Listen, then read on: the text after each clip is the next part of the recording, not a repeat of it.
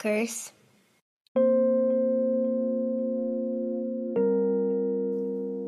Welcome to Hoosier Illusion, hosted by me, Neil Tafflinger, and Ryan J. Downey, two grown-up hardcore punks, longtime journalists, and longtime friends born and bred in Indianapolis, Indiana. After growing apart, we're reuniting to talk about who we were, who we are, and where we're going. Follow along as we navigate the rugged terrain of our mental landscapes, littered with pop culture, subculture, and the odd reference to Johnny Ringo, James Dean, Axl Rose, and other notable Hoosiers.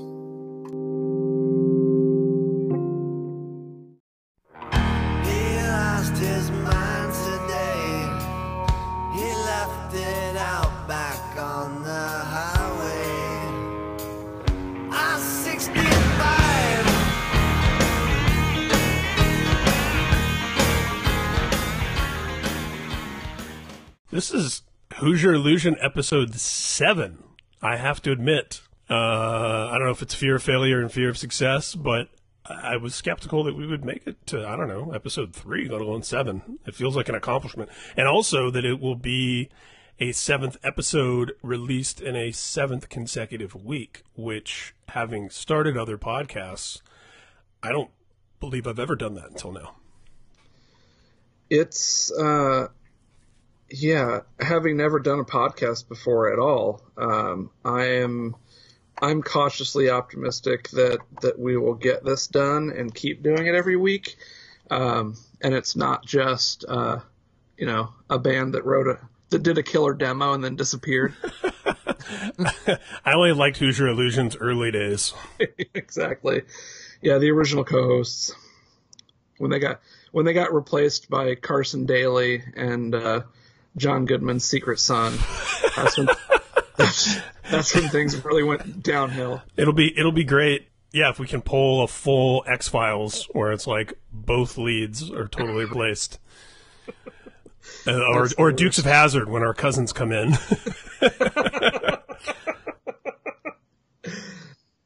It's the power of the franchise. Yeah, we're Hoosier Illusioning already with those references. It's true.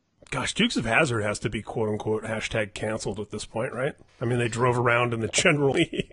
Yeah, no, I actually think that there was some, like, a truly basic cable channel that was running those, like, in perpetuity. You know what? This sounds familiar now. Yeah, and then it got yanked. And I think it got yanked because, I mean, the cost of CGIing the stars and bars out of every episode. Out of almost every frame. The car was, other than the Daisy Duke pants, the car was the biggest star, yeah.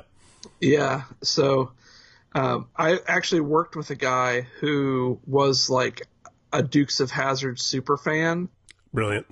Yeah. Owned like the records that Tom Wopat or whoever did. One of them was like a singer. Yeah, Tom Wopat was a singer. Yeah, dude, I loved that show when I was a kid. At one point, my dad said, "You know that cars don't do that when they drive into bushes." And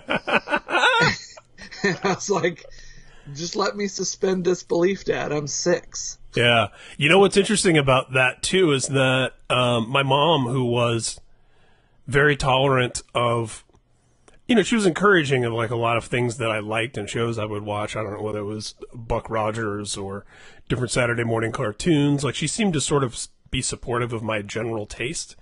And Dukes of Hazzard was the one thing that she would openly mock as being totally stupid and would leave the room for me to watch alone.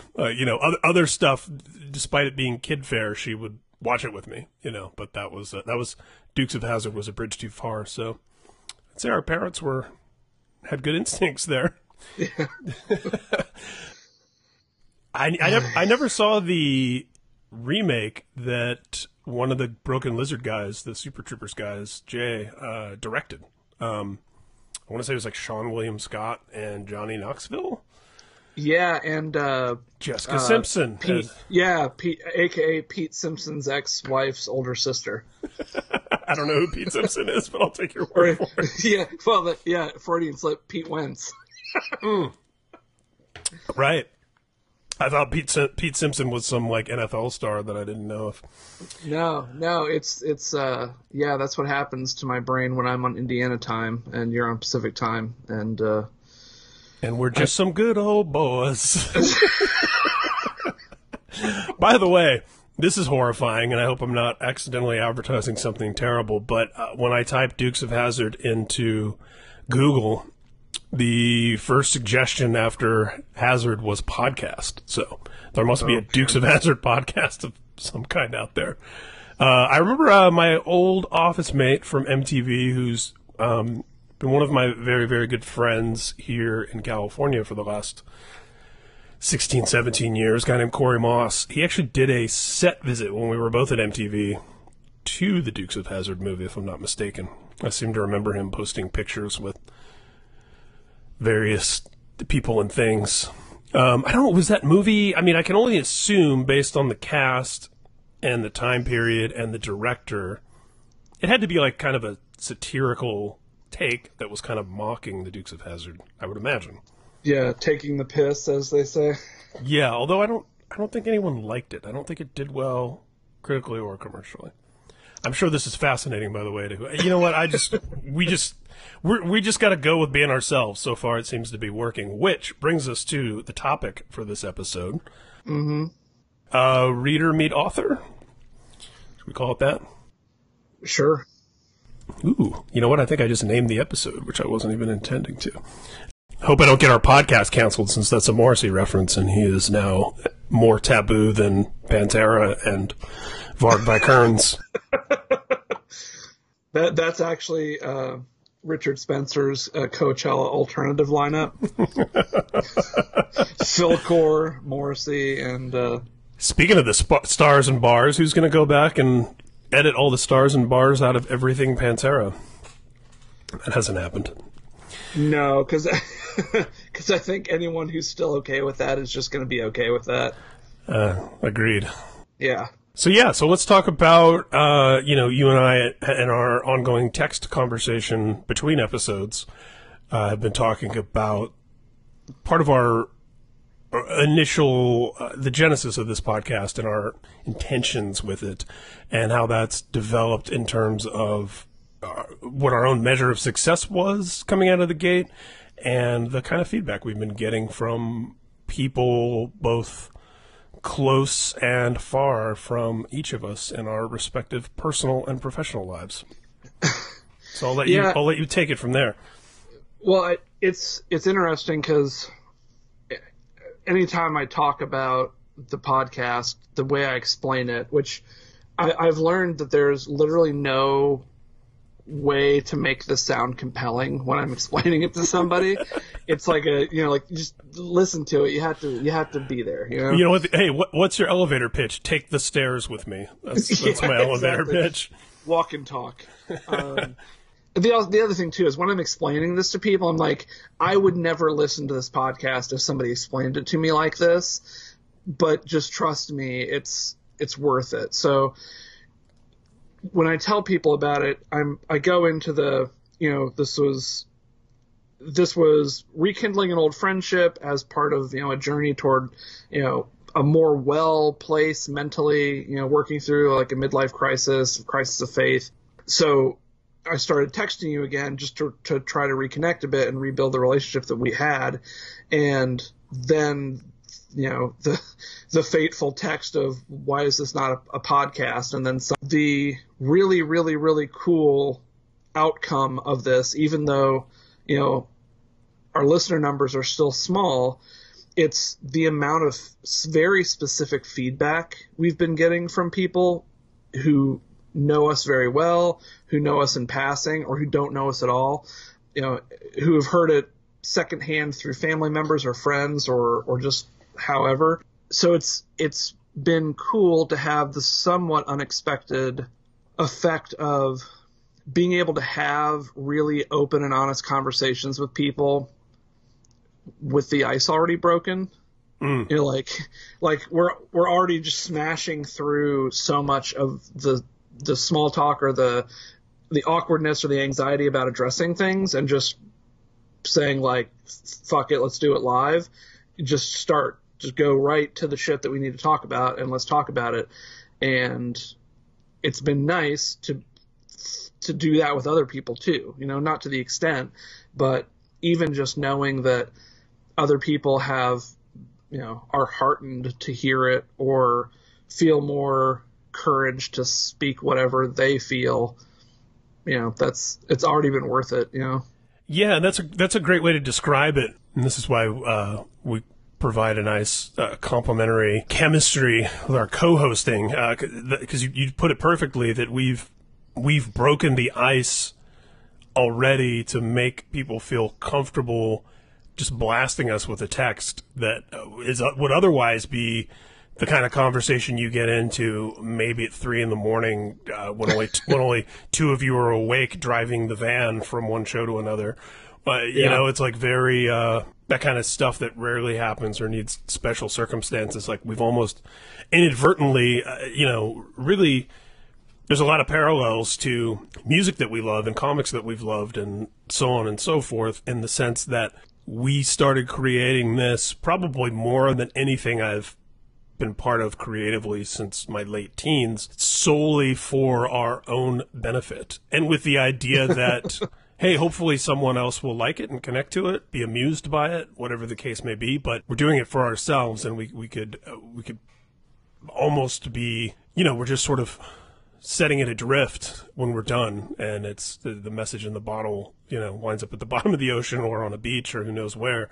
And, it's been kind of exhilarating to see the way that it's been impacting people in such a short time and the kind of feedback we've gotten, which we'll be getting into here in a little bit more detail. But yeah, I think you've really hit upon why that is and how this has worked. And as you said, our listenership is small at the moment, but again, very akin to many of the things that have been so important in our lives, where, you could take a band that sold 3 million records and had hits on the radio and put them on the cover of your magazine. I'm, of course, using a frame of reference from like 2005 when people bought records and magazines, and sell, 10% of the copies you would sell, putting a band that sold 100,000 records on there, if that was the kind of band where every one of those 100,000 people would buy a magazine with that band on the cover.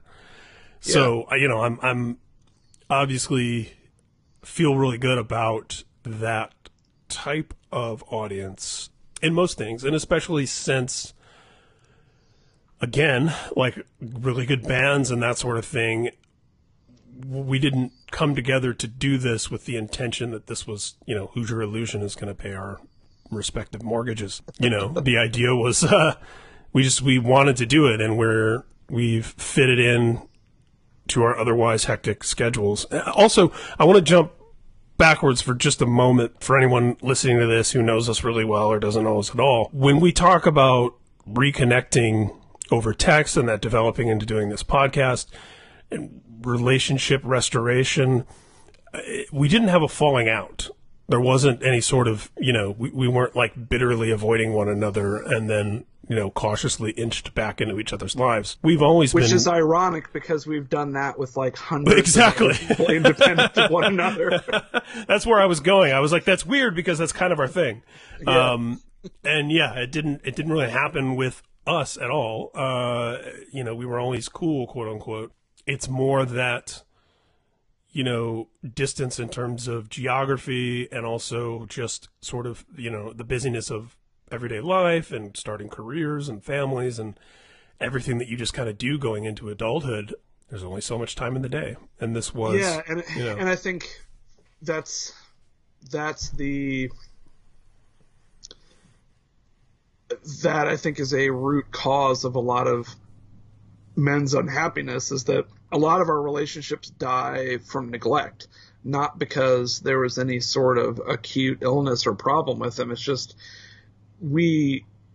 most of us at least, are raised without, we're not imbued with a belief that the relationships we have are important, or if we think that they're important, that notion is beaten out of us over time.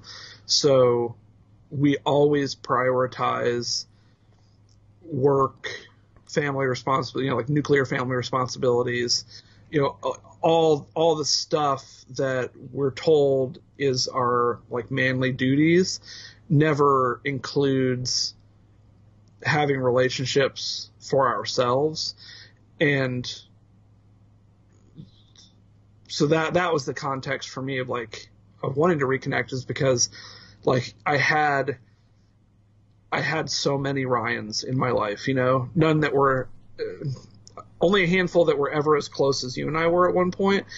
But my social circle is essentially a bunch of people that I just stopped engaging with over time, and I could give myself reasons why, like, oh, this or that, but it was just choices. Like, I would choose to send one more email instead of answer the phone, or take on one more task instead of finding time to go have a drink with somebody, or, just like I would promise to email and never do it because there's always something else that I could do that was less awkward, less uncomfortable. You get into this spiral of, well, we haven't talked to you in so long and now I feel bad about it, so I'm just going to keep avoiding it. And, you wake up 20 years later and you haven't talked to your sister, so. Yeah.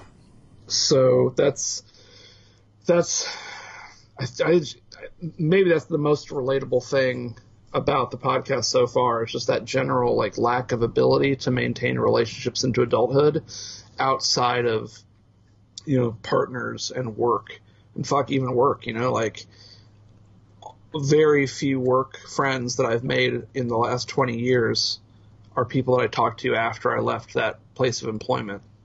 Right. And it's also, we all have that camaraderie, sometimes as far back as elementary school, for some people high school, college, but particularly those of us who spent our formative years in something like the hardcore scene or countless youth crew hardcore songs and so on. We all sort of expected to keep the, I guess it seemed more effortless then. And honestly, it was when we had a lot less to do. Yeah. It's something that I've noticed that became a bad habit of mine, and probably still is as you're battling against your inbox every day. If I get an email from, a Neil Taflinger in my life, let's say, 2 years ago, you had written me a 1,500 word email that was an outpouring of, a lot of things we've talked about on this podcast. I would read it. I would absorb it. I would analyze it. I would be moved by it. And then I would say to myself, man, I've got to respond with something of equal weight. I got to match this pound for pound and really let him know. Have to honor the effort. Yes. And so then I would go, so I'm going to set this very important, meaningful email aside because I got 50 emails to answer that are 2-sentence replies of like timely business shit. And then the result would inevitably be that I wouldn't get back to you at all. And then that leaves the person on the other end going like, well, fuck that guy. Whereas in my mind, I'm like, no, I didn't get back to you because you're the most important of all. It's totally backwards, but it's such a, I bet it is relatable because I bet it does happen in adulthood a lot. I've certainly stumbled across some think pieces and, that reference different studies about loneliness setting in for adult men, and just and what that you need to put effort into maintaining relationships. One of my very good friends, Dave Quiggle, we had emailed an article back and forth on this topic a while back, and he was telling me about another mutual friend of his and mine where they had, I don't know if it was Breaking Bad or Game of Thrones but there was some show where they made it a dedicated, like a point to one night a week they're going to get together and watch that show. And it was sort of a subconsciously and then at some point very consciously friendship maintenance, the way that you got to do in a marriage, of just like, if we don't carve out the space to nurture and maintain these relationships that are important, which are things that like dudes never talk about, that in and of itself one dude texting another dude going, hey man, haven't talked to you in a while. We really need to I want to water nurture the plants my relationship with you. Yeah. So, and it does take effort. And I think, this podcast is a very tangible example of setting aside the time and making it happen and seeing where it leads you. And it reminds me of, how easy it is to take some of these relationships for granted. Because like you said, when you said you've had, a handful of Downies in your life. Yeah, I've had a lot of Neils in my life in that same sense too, of people where we were extremely close for, some length of time. And then I don't even want to say that you drift apart, because a lot of them are friends where we can and do easily pick right back up when the opportunity presents itself. But Right. but you do just lose touch. You get busy and for all of the many distasteful things to criticize about social media, one of the things that I find to be positive about it is it does provide me with some sense of what's happening with a lot of people I care about that I otherwise just wouldn't be in regular contact with. I like seeing, everything Ryan Patterson's doing with Photocrime, and that he's going on tour, and that he's making T-shirts with cats on them, and that he's, gotten really into fitness and totally changed his diet and lost a bunch of weight. And I haven't seen him in person in a few years, and I haven't talked to him on the phone in probably 3 or 4 years. But I still feel close to him. And a lot of it comes down to the authenticity of the person, right? Because, of course, we're not putting our real selves on social media, and we try to make everything look perfect and blah, blah, blah, blah, blah. But I give a lot of my actual friends, like the Neil Taflingers, the Dave Quiggles, the Ryan Pattersons that fit in this category. Like, I give all of you credit that you are presenting something more authentic, because you're generally a more authentic person. So... in that regard, I think social media can be I have a less helpful. glamorous life, and that helps. Yeah, I guess I'm thinking more in terms of, there's some people that I know a little more casually who are very much, we can all think of people in our life that are the social media, like, look how great my life is. Yeah. And you always wonder what they're compensating for there. It's two things that came up in what you just said. One is that, strangely, my experience with social media, I felt that way for a long time. And then I realized, because my job was so heavily predicated on using social media, that I withdrew. I got so good at maintaining an audience, so to speak, that I mistook that for having human relationships. And I think that social media is a great extension of relationships. And in rare instances, I think you can actually become friends with people online. Of course, there's always going to be a limit to how deep that connection can be just virtually. But one of the reasons I started scaling back my social media use a couple of years ago was because I knew I needed to invest more time in people in 3D, because I was managing, 1,000 Facebook friends instead of going out to have coffee with one of them every week, which in the end is a much more rewarding life than, making sure that I have a great click-through rate on my social posts. And the other thing that it's funny that you brought up Ryan Patterson, because, and hopefully if he hears this, he won't get bigly mad that I'm talking about it on the podcast. A couple years, maybe, or a year after I started withdrawing from the scene, whatever you wanted to call it at that point, like the grown-up hardcore scene, the grown-up punk, heavy music, whatever scene. Neil, just real quick in like 3 or 4 words, what is hardcore? Sorry, go on.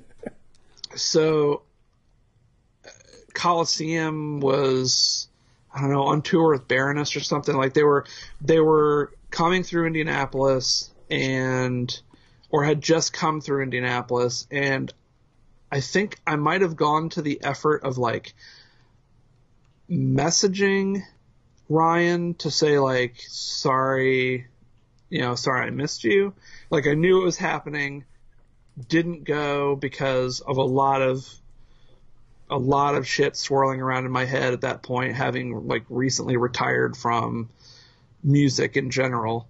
And his response was, it wasn't mad, it wasn't bitter or anything. It just was like, it's weird to come to Indianapolis and not see you. And that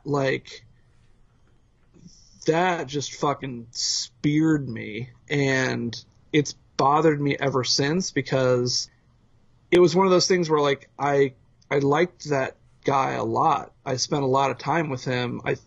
I considered him a friend. We stayed at each other's houses. We played shows together. He designed records that my bands put out, and I couldn't get out of my own head enough to like figure out childcare and like asking my wife if I could have a night to myself to go see this guy that I have history with at a bar, in the middle of the week. I couldn't see my way to like get the mile and a half from my house to the club on a Wednesday night, Thursday night, whatever, to go see his band, which I like and still listen to. And that was the prison that I'd created for myself. Like, I had all these reasons why I couldn't or shouldn't do things, and then I was constantly bitter about the fact that I couldn't or shouldn't do these things, and I never was at peace with any of it. Like, I felt like I was doing stuff that I should do, and I was pissed that none of it was making me happy. And then at the same time, I was hurting people's feelings because they didn't understand why. Just, it's like my dad moved to Arizona for a fucking decade, and I couldn't manage to plan a trip to go see him. Like, there's just always stuff that needed to be taken care of, stuff that needed to be paid for. Yeah. We've got a dad episode coming soon, everybody. Yeah. So like, this is stuff that like I've had to work on forgiving myself for, because, like I was emotionally handicapped for a long time, and now I'm still in, I guess, emotional occupational therapy right now, learning how to do simple things. So I continue to try to give myself grace for that. So, reader reactions.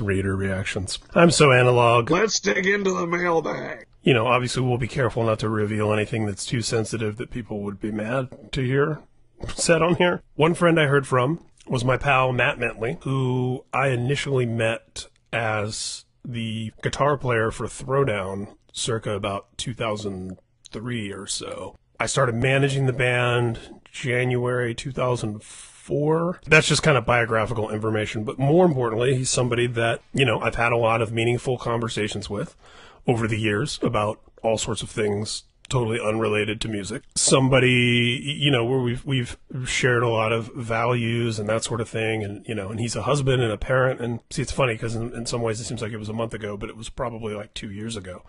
We went on a mandate to a comedy show, I think. I remember where we went, but now I'm forgetting who we saw. But anyway, we made like an actual let's go to dinner and go to a show. and it was awesome, and we've had a couple opportunities to catch up here and there, but definitely someone who falls in that category of, we're both just busy, and it's super awesome when we see one another, but it just doesn't happen often. There's not even a monthly coffee date, let alone a weekly one. He texted me, "Hoosier Illusion is really hitting home for me, man. I loved the first episode, but didn't really know what it was going to become as the episodes went on. It's really become impactful to me. Even though I don't know Neil, I relate to a lot of what he shares. I know you, obviously, so that connection makes sense. It's really been a positive thing for me over the last week or so, and I've been listening to it. Just wanted to share that." And then he went on to say later, "Rad to hear something so open and honest that's pretty much just a conversation between friends. I imagine it will make some people feel uncomfortable maybe, but for people that are willing to listen and look deeper at themselves, it's an awesome thing. And that's like, if that was the only response we ever got from anyone about the podcast, I would say mission accomplished. You know, it's just like, that's every sentiment that I could hope for, you know? I've been collecting them in clusters, and I think the most commonly shared sentiment is that the conversations are, at least in the first 6 weeks of doing this, we've gotten into stuff that people felt but weren't able to articulate, or didn't even know they wanted to say it, but it was, the cathartic emotional version of the iPod. Like, we made something that they didn't know they wanted, but they did. Right. And that's been cool, because words have always been my thing. Like, I've always been a talker, I've always been a writer, and I've always been able to articulate myself, maybe not emotionally, but once I started learning how to apply the skills I developed for everything else to my emotional work, I think I'm able to, I find stuff, identify stuff, label things, describe things in ways that hopefully give other people shortcuts. Hey, for fans of, if you like this emotional distress, you may also like this thing. It's so hard to talk about this stuff if you don't have, it's so hard to talk about this stuff, period, and if you're not a talker, and if you're not a writer, and you're not used to trying to pin down details and describe things. It's like I've described things for a living for 20 years, and that's just not how normal people, normal, whatever. That's not how most people live. So, turning the gaze inward and talking about how this machine works. Like I said, if this ended today, I'm happy that we did it. If we keep doing it and 5 people find value in it and are able to work through some of their own shit more easily because of it, then I can die more satisfied than I would otherwise. Yeah, and that's a good way to also. You're always laughing at my transitions. Our segues are such crap. It's like, they are long-winded, and so. Yeah, no, not so much a pregnant pause as I wanted to. Again, you've kind of articulated something that had been swirling around in my brain that I hadn't quite arrived at yet, which is, perhaps people are relating to this partly because professionally, creatively, we both tell stories for a living. I would add to that, we're also both in conversation a lot for a living. And generally for me, I'm sort of on the side of the table where I'm establishing a rapport and building trust, but it's really about the guest or the interview subject. I'm really trying to elicit noteworthy things from them and shape some sort of narrative in the conversation. It's less about me. And I like to think that parts of me come out in those settings, particularly if you listen to and or watch and or read more than one of them. This is altogether different because it's talking about stuff that I don't generally talk about ever with anyone, let alone in any sort of public setting. But yeah, I hadn't thought about it until I heard you say it. A real advantage for Hoosier Illusion is that we are storytellers by trade. So, when we get some of these messages, I've gotten a lot of, if there's kind of an overarching theme to the feedback I've gotten, it would be, most people who have, it's all been over text. Most people who've texted me about the podcast have said that we're talking about things that they more or less thought only they were dealing with. Yeah. And then hearing this, they're like, oh, okay, this is very relatable. I didn't know this was even a thing for other people. It's totally a thing for me. And I also, one thing, and I won't mention a friend by name, but a good friend of mine who I'm in pretty regular contact with, actually related something that I said about my dad from, during my childhood to his own relationship with his now adult and teenage children, and sort of, seeing some parallels between, that and his own much more recent experience. And that was something that was unexpected and obviously pretty awesome. I think about our peers listening to this in terms of maybe relating it to their own, a lot of Gen X experiences and so on, but to then kind of have that turned around, like they're listening to stories of fathers and sons, and thinking about themselves as a father of their adult child was not something that had occurred to me would even happen. So, yeah, pretty awesome. My sister, who I've had a lot of really deep conversations with over the course of my life, and of course, we share a family, so our frame of reference is pretty similar.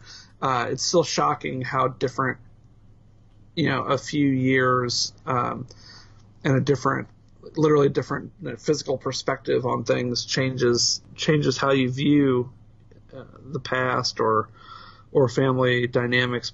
My sister texted me a couple a week ago, about a conversation she and one of her friends had, because she was relaying something I'd said, or one episode that we'd talked about my family stuff, and her friend just started telling her about her own childhood, sort of unprompted. And she's known this woman for a decade plus, I'd say.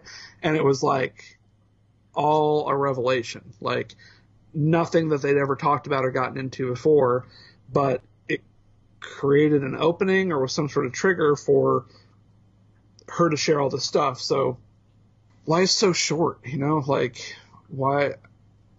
I think we gotta stop worrying about being comfortable. Yeah.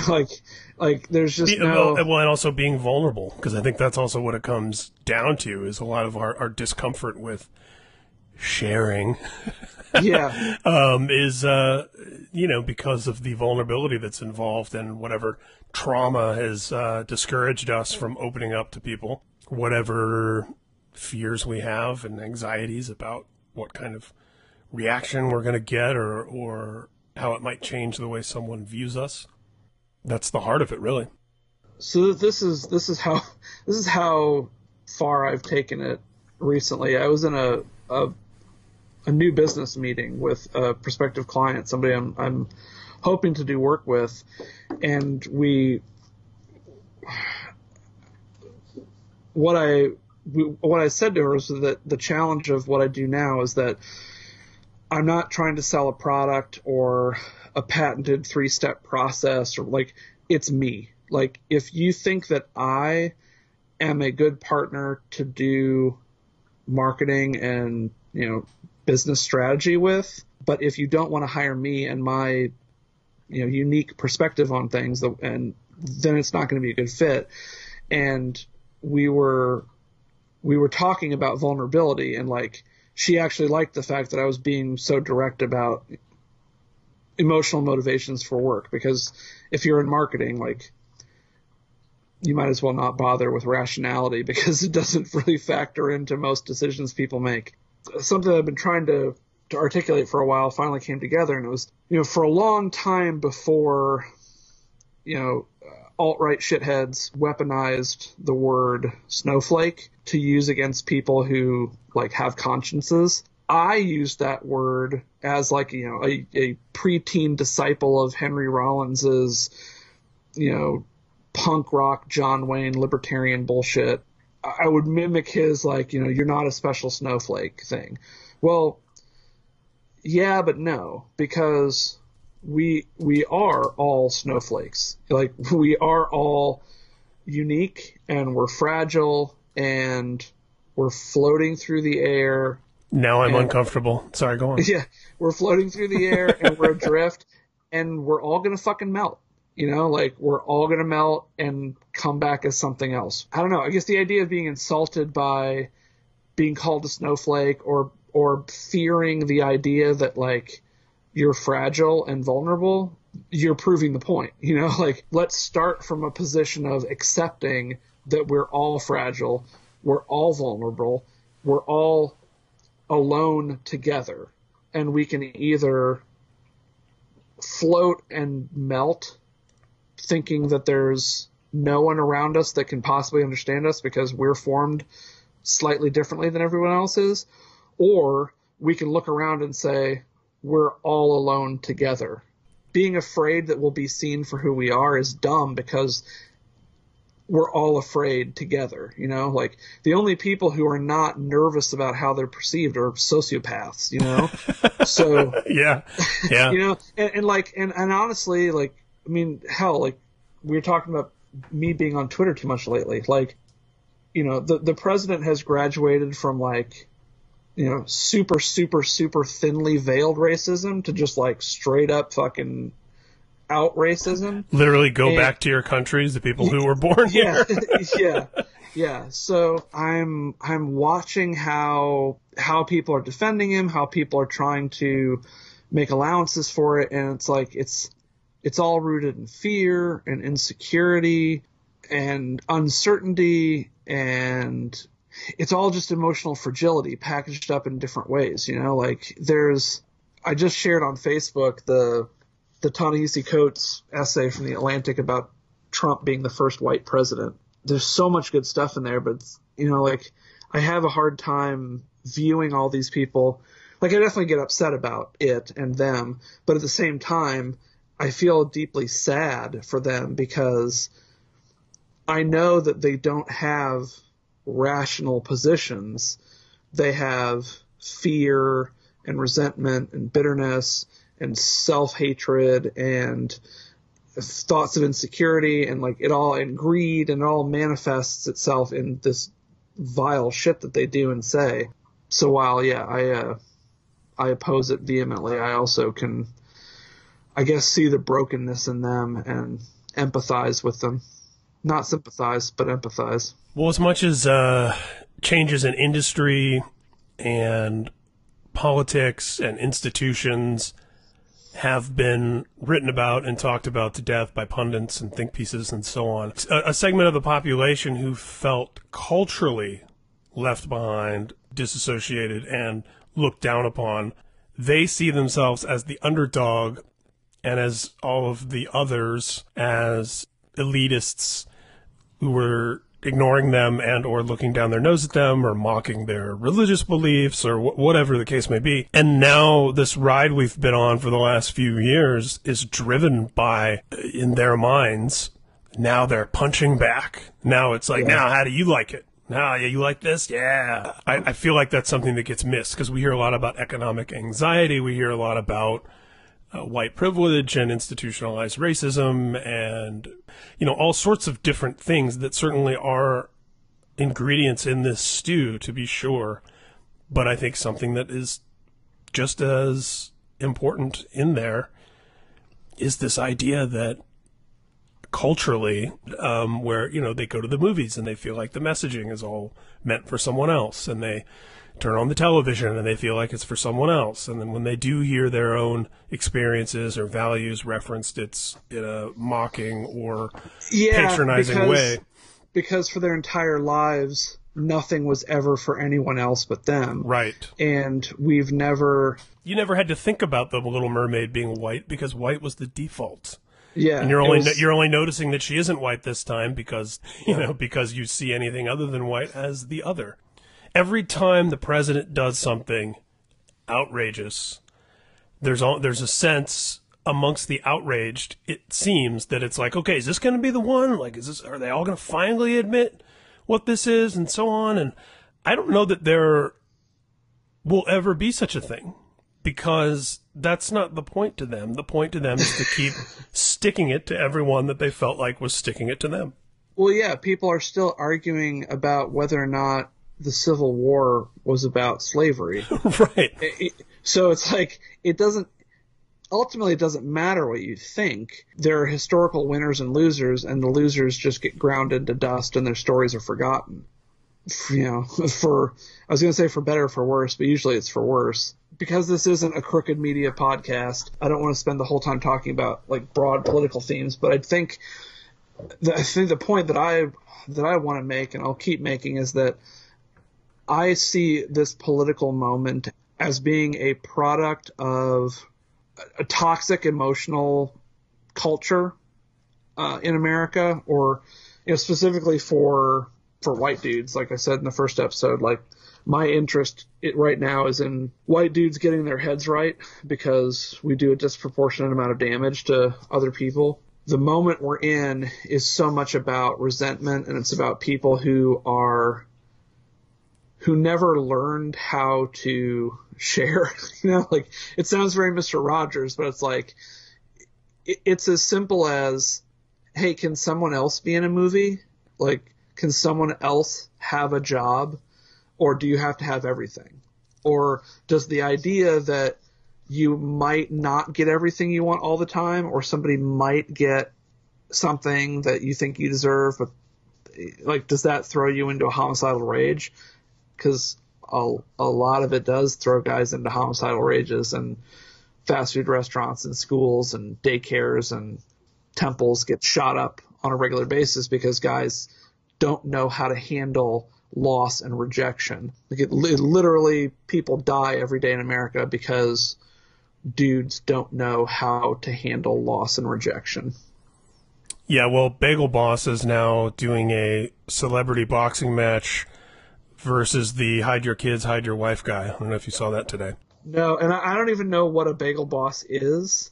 Let me pause for a second and just say that for anyone listening, our intent with this podcast certainly hasn't been and won't be to do a political podcast. And if anything, we would like to a little shelter from the storm that is the constant inundation of horrific news coming out of the press from the political sphere. I think what Neil's getting at, which is something he and I have talked about before and how it relates to what we are trying to do on here, is the intersection, the crossroads of some of this vitriolic posturing that we're seeing in the political sphere, and how that ties into men and trauma and anger and culture and all these sorts of things that are very much part of the fabric of what we're doing here. And both of us having been born and bred in Indiana, we also have a very specific and unique perspective on flyover country.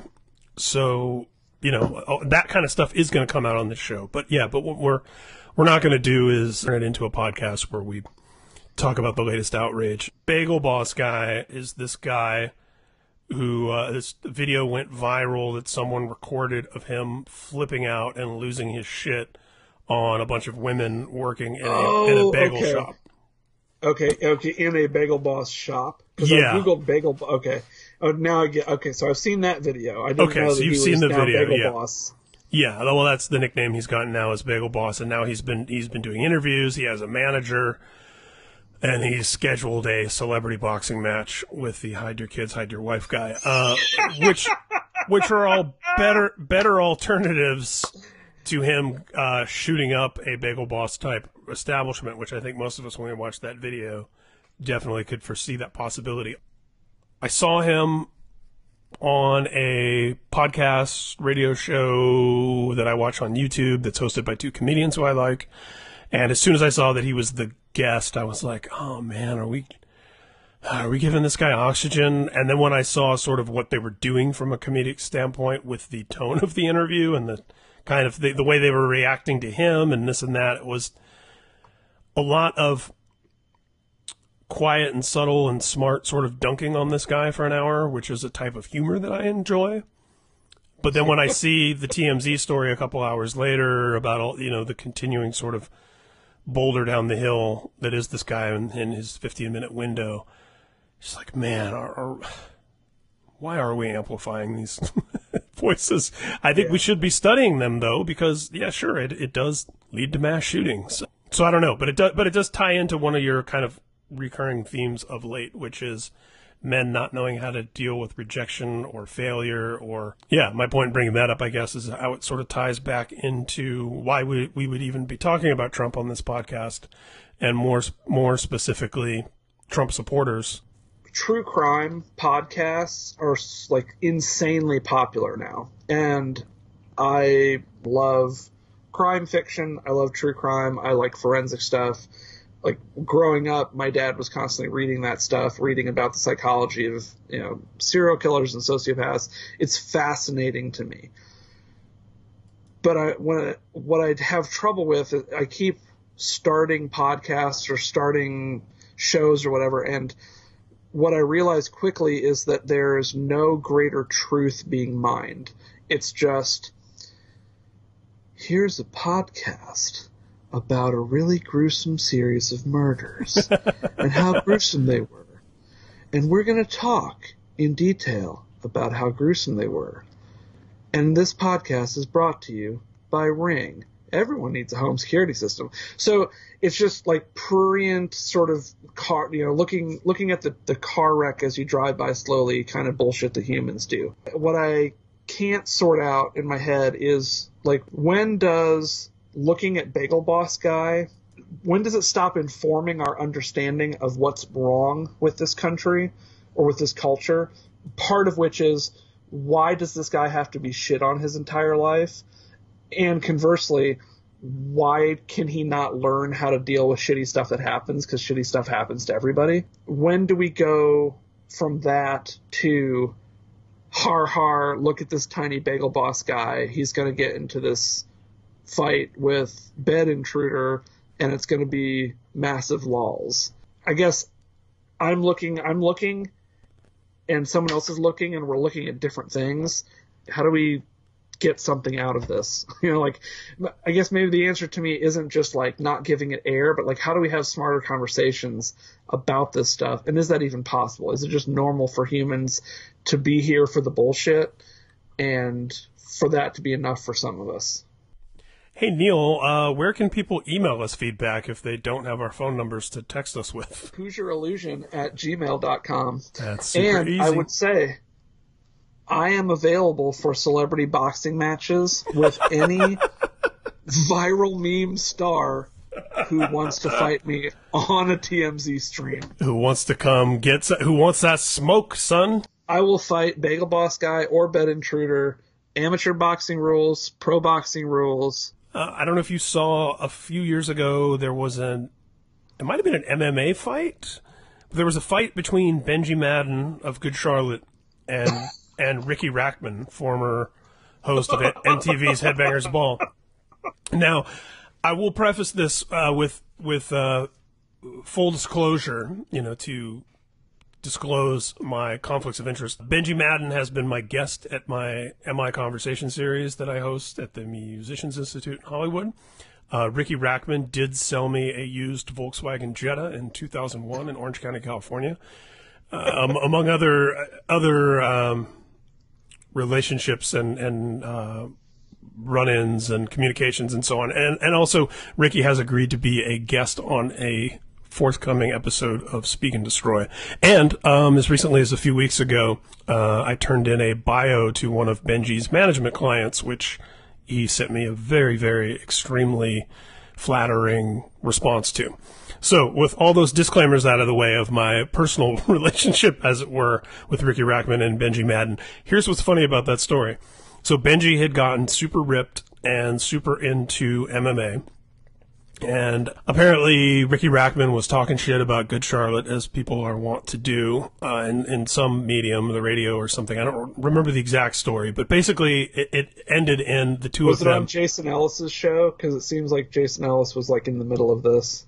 Maybe, but they whatever the circumstances were, they ended up fighting, and Benji, who trains, and Ricky, who doesn't really, Benji handled Ricky quite effectively and easily, but I gotta give some credit to Ricky Rackman, because immediately after the match, in the post-fight interview with both guys standing there, the reporter says something to the effect of yeah, so Benji Madden just kicked your ass, bro. That was a staggering defeat or something along those lines. And when it's Ricky's turn to talk, he's like, yeah, he totally kicked my ass. He kicked my ass. But you know what?